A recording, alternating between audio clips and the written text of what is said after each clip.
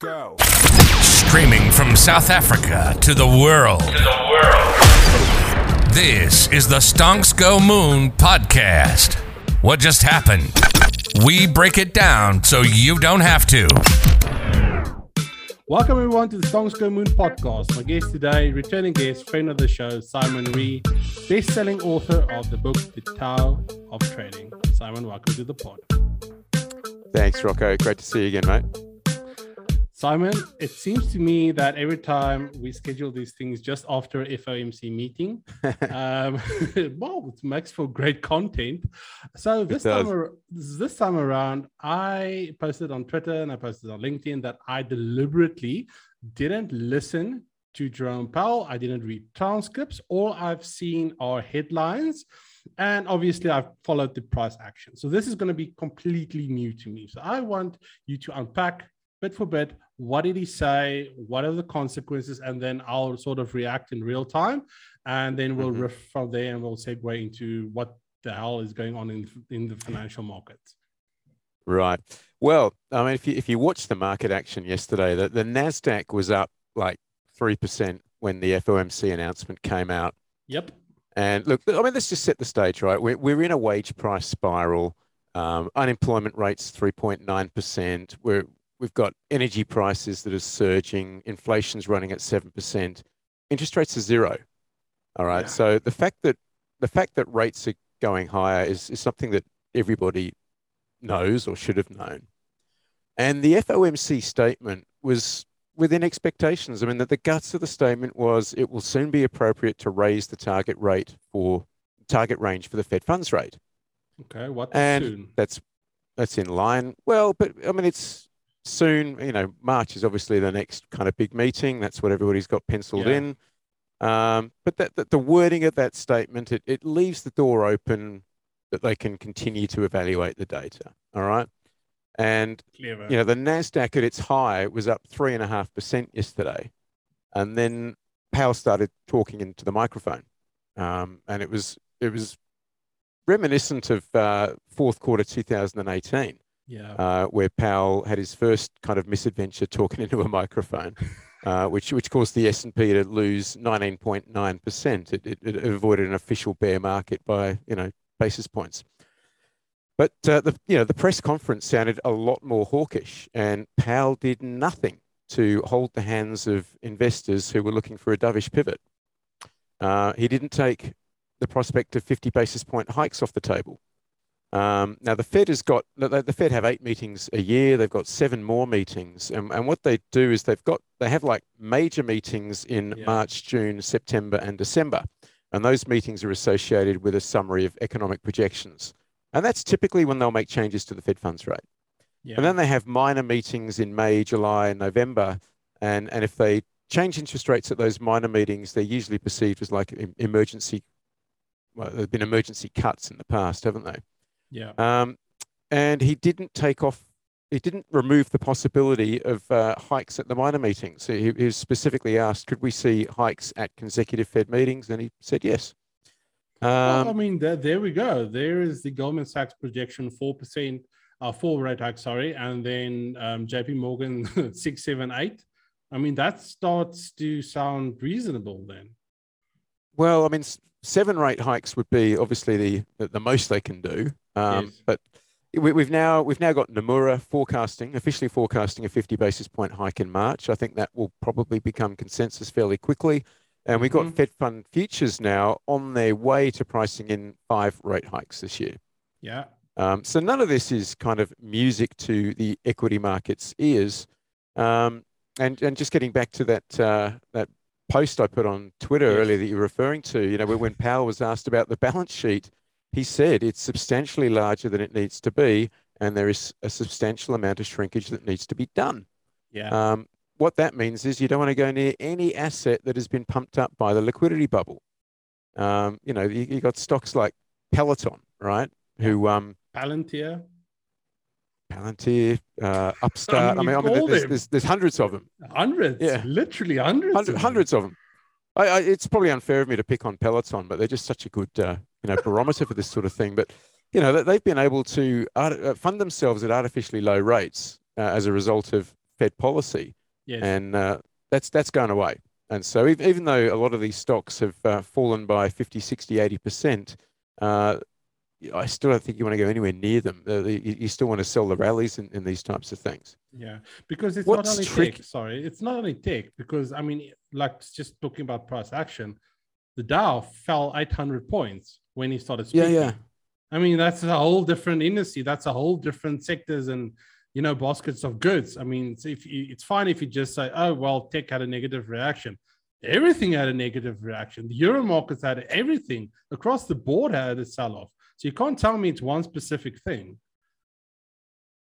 Well, I think we've got a situation where there's a lot of hedge funds that are still levered long growth stocks. There's still a lot of deleveraging to happen. We've still got a lot of buy the dip mentality in the markets, and I think until those levered longs have been delevered and kind of people stop looking to buy the dip, we're in for the best case scenario, some pretty violent, wide ranging chop in the markets. And as to the inflation question, I mean, yes. One of the real problems for the Fed is that wage inflation is one of the real kind of upside risks to inflation here. And that's not really something the Fed has got a lot of control over. All right. The labor supply has been shrinking due to a drop in the participation rate. That's been trending down for several months. And you could argue this labor force shrinkage is becoming structural rather than cyclical. And if labor force is in structural decline, that is really going to clamp economic growth, absent a surge in productivity gains to offset that. Because GDP growth is really just a function of labor force growth plus productivity, right? It's also going to make reshoring more and more difficult. We've got lots of concerns about supply chains, and we've got to stop making everything in China and, bring some of this manufacturing onshore. It's going to make all of that a lot harder. But supply chain isn't something that they really can fix through policy, is it? No, they can't fix the labor market through policy. I mean, that's just signaling to why we're doing something, but I mean, in reality, they can't. No, but it just shows that the Fed are 100% focused on the inflation implications of the labor market, not on the growth implications. Yeah. And what the market is scared of is that we've got a Fed that is raising rates into a potential economic growth shock in the US economy. Yeah, and that's what the market is pricing in at the moment. Well, starting to. Big words there. Starting to. That's because I mean, what's this correction? 10-12% now? On the Nasdaq, on the S&P, I think we're a bit less than that. But it's 10-12. Yeah, just about the Nasdaq is 10 or 12%. And I mean, that was supposed to sort of expected on a yearly candle that there would be some retrace. But I think the veracity of, and the nature and the violent nature of this sort of caught people by surprise. Well, I think it has, because it's been a while since we've seen any volatility, really. I mean, the biggest pullback we had last year, I think, was 5.9%, just under 6%. Market basically just went up and up and up. And in that environment, people BTFD, they lever up. And fucking dip. Yeah, but that's the thing. You get a 10% wobble, and wow, it feels like the end of days. But I mean, that also, and I think I alluded to it last year, that mentality that's how the market conditions people to, don't worry, it's going to go up again. Don't worry, it's going to go up again. And then suddenly it doesn't. And then you're finding yourself in this position where you find out quickly the market goes both ways. It doesn't always just go up. Well, I think the market is going to test Powell's resolve here, because we've been in a regime since 2008 where every time the market has thrown the toys out of the cot, the Fed has come along, with another injection of sugar to smooth everything over. And at the moment, it sounds like the Fed is not going to do that, which is very reminiscent of that fourth quarter of 2018, when Powell assured us all that balance sheet reduction was on automatic pilot. The market's tanked, and then in January he said, "Oh no, I didn't really mean that. Here, come on, let's do some more QE. Let's intervene in the repo market and all the rest of it." So I think that the Fed will provide the market with a dovish pivot, but there just could be a lot more pain between now and then. I'd be very surprised if we get 5 rate rises this year. Yeah, I mean, that's also, I've been very vocal about waiting, to take any longer term views for Q1 just to finish, at least so we can see where we are. Because like, how are you going to base a long term view this year when we've got markets reversing intraday movements the following day? It's impossible. Well, even looking at yesterday's price action, the Nasdaq reversed a 3.5% gain intraday. I think it was the biggest bearish reversal in 7 years. Yeah. So you but this is really tough. But let's just say this is like heaven for traders. This is nirvana, right? Because volatility is great because we get to play both sides. As long as we have the volume, the worst thing that can happen now or in the coming weeks is for the volume to dissipate. And then we just go into the sideways chop, because that's going to be absolutely, I don't even want to think about it. I don't think that'll happen. Good news. Because there is simply too much leverage in the system. We need to see it delever. And whilst that could be really painful if you're a long-term holder, there is going to be volatility. I mean, I think, you look at the VIX at the moment, I think the VIX is going to be finding a floor at 20 rather than in the low mid-teens. Mm-hmm. And when the VIX is above 30, 2% ranges, daily ranges on the S&P are the norm. So we kind of got to just get used to this kind of volatility again. And it's going to be choppy. And as you say, people who are saying, oh, you've got to be overweight value and underweight growth and what have you. Yeah, I mean, that'll look really smart for a couple of weeks. And then there'll be another round of violent sector rotation.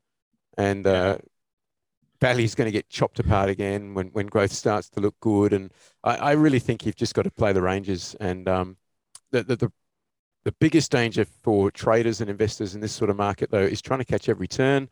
The market will try and get you to do that. And if you try and play that game, you'll risk getting chopped to pieces. So don't trade without an edge. If you can't articulate what your edge is, don't get into a position. Take your gains quickly, more quickly than normal. And of course, that means cut your losers even more quickly. Yeah. I've seen FinTwit go very silent the last couple of weeks, because everyone that was an expert last year, not so much now. No, last year was full of bulltards who only knew how to trade a rising market. Yeah. Yeah. So looking at let's go 6 weeks from now, maybe 6-8 weeks from now, what are some of the plays that you're looking at because of these conditions? What are some of the attractive plays? So in conditions like these, I spend probably 90% of my time researching indices, rates, commodities, rather than individual stocks. When markets are nervous like this, correlations tend to converge towards one, which is just a fancy way of saying all stocks tend to move up and down together, which is why we saw the Dow get smacked, as well as the Nasdaq yesterday, right? Even though the composition is very, very different. Everything, everything. So, we're back to that kind of risk on, risk off sort of regime. So focus on the indices and what they're doing, and even trading the indices, I think, makes a lot of sense. In terms of individual stocks, I've really got no interest in buying anything that doesn't still have some institutional support. So stocks that are above their 200-day moving averages, stocks that are still in uptrends. I've got small long positions in CVS at the moment, and Home Depot, and that's about it in terms of my long stock positions. Home Depot's just held its 200-day moving average. CVS is, you look at a chart of CVS and you'd have no idea what was going on in the S&P. It's still a great looking chart. Yeah. I've been trading TLT as a proxy for bonds from both sides. Mm-hmm. I've been trading gold. I've got a long position in gold, which is slightly underwater after yesterday's move. Yeah, but FOMC is never great for gold. I mean, but I'm still long-term bullish on gold. Talk to me about, you mentioned the stocks under the 200-day moving average and institutional support. Unpack that for me a little bit, for the listeners, maybe if you're new to trading and what that means. Well, the 200-day moving average, it's just you take the last 200 closing prices add them up together, divide by 200, and that is your 200-day moving average. Really simple calculation. Mm-hmm. And that is broadly regarded as the line in the sand between a long-term uptrend and a long-term downtrend. And what tends to happen when a stock crosses below its 200-day moving average is volatility picks up, daily ranges pick up, its speed picks up. And that's because when a stock is under the 200-day moving average, a lot of people are in pain. Okay, mm-hmm. People who are in pain react in a more fearful manner, and people who are fearful behave very differently from people who are focused more on greed or euphoria. They're quicker to sell. But generally what also happens is institutional participation really drops off as well.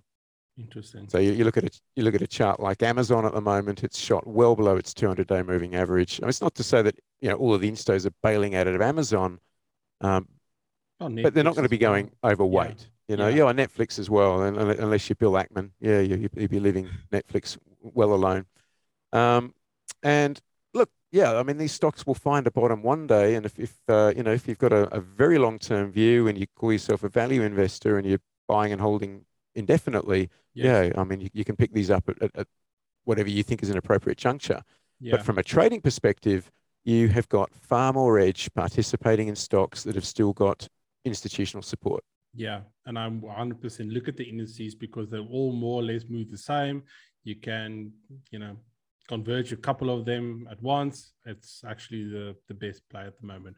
Simon, thank you so much for joining me. As always, if the listeners want to catch up with you, where can they do that, and what are some of the things that you're busy with? They can catch me on LinkedIn or Twitter. My Twitter handle is @Simon_Ree, REE, and my website, which is just toweroftrading.com. And come and join us on Twitter. We'll put the links in the comments. Simon, thank you so much for joining us. To the listeners, peace, love, and prosperity. We'll catch you in the next one.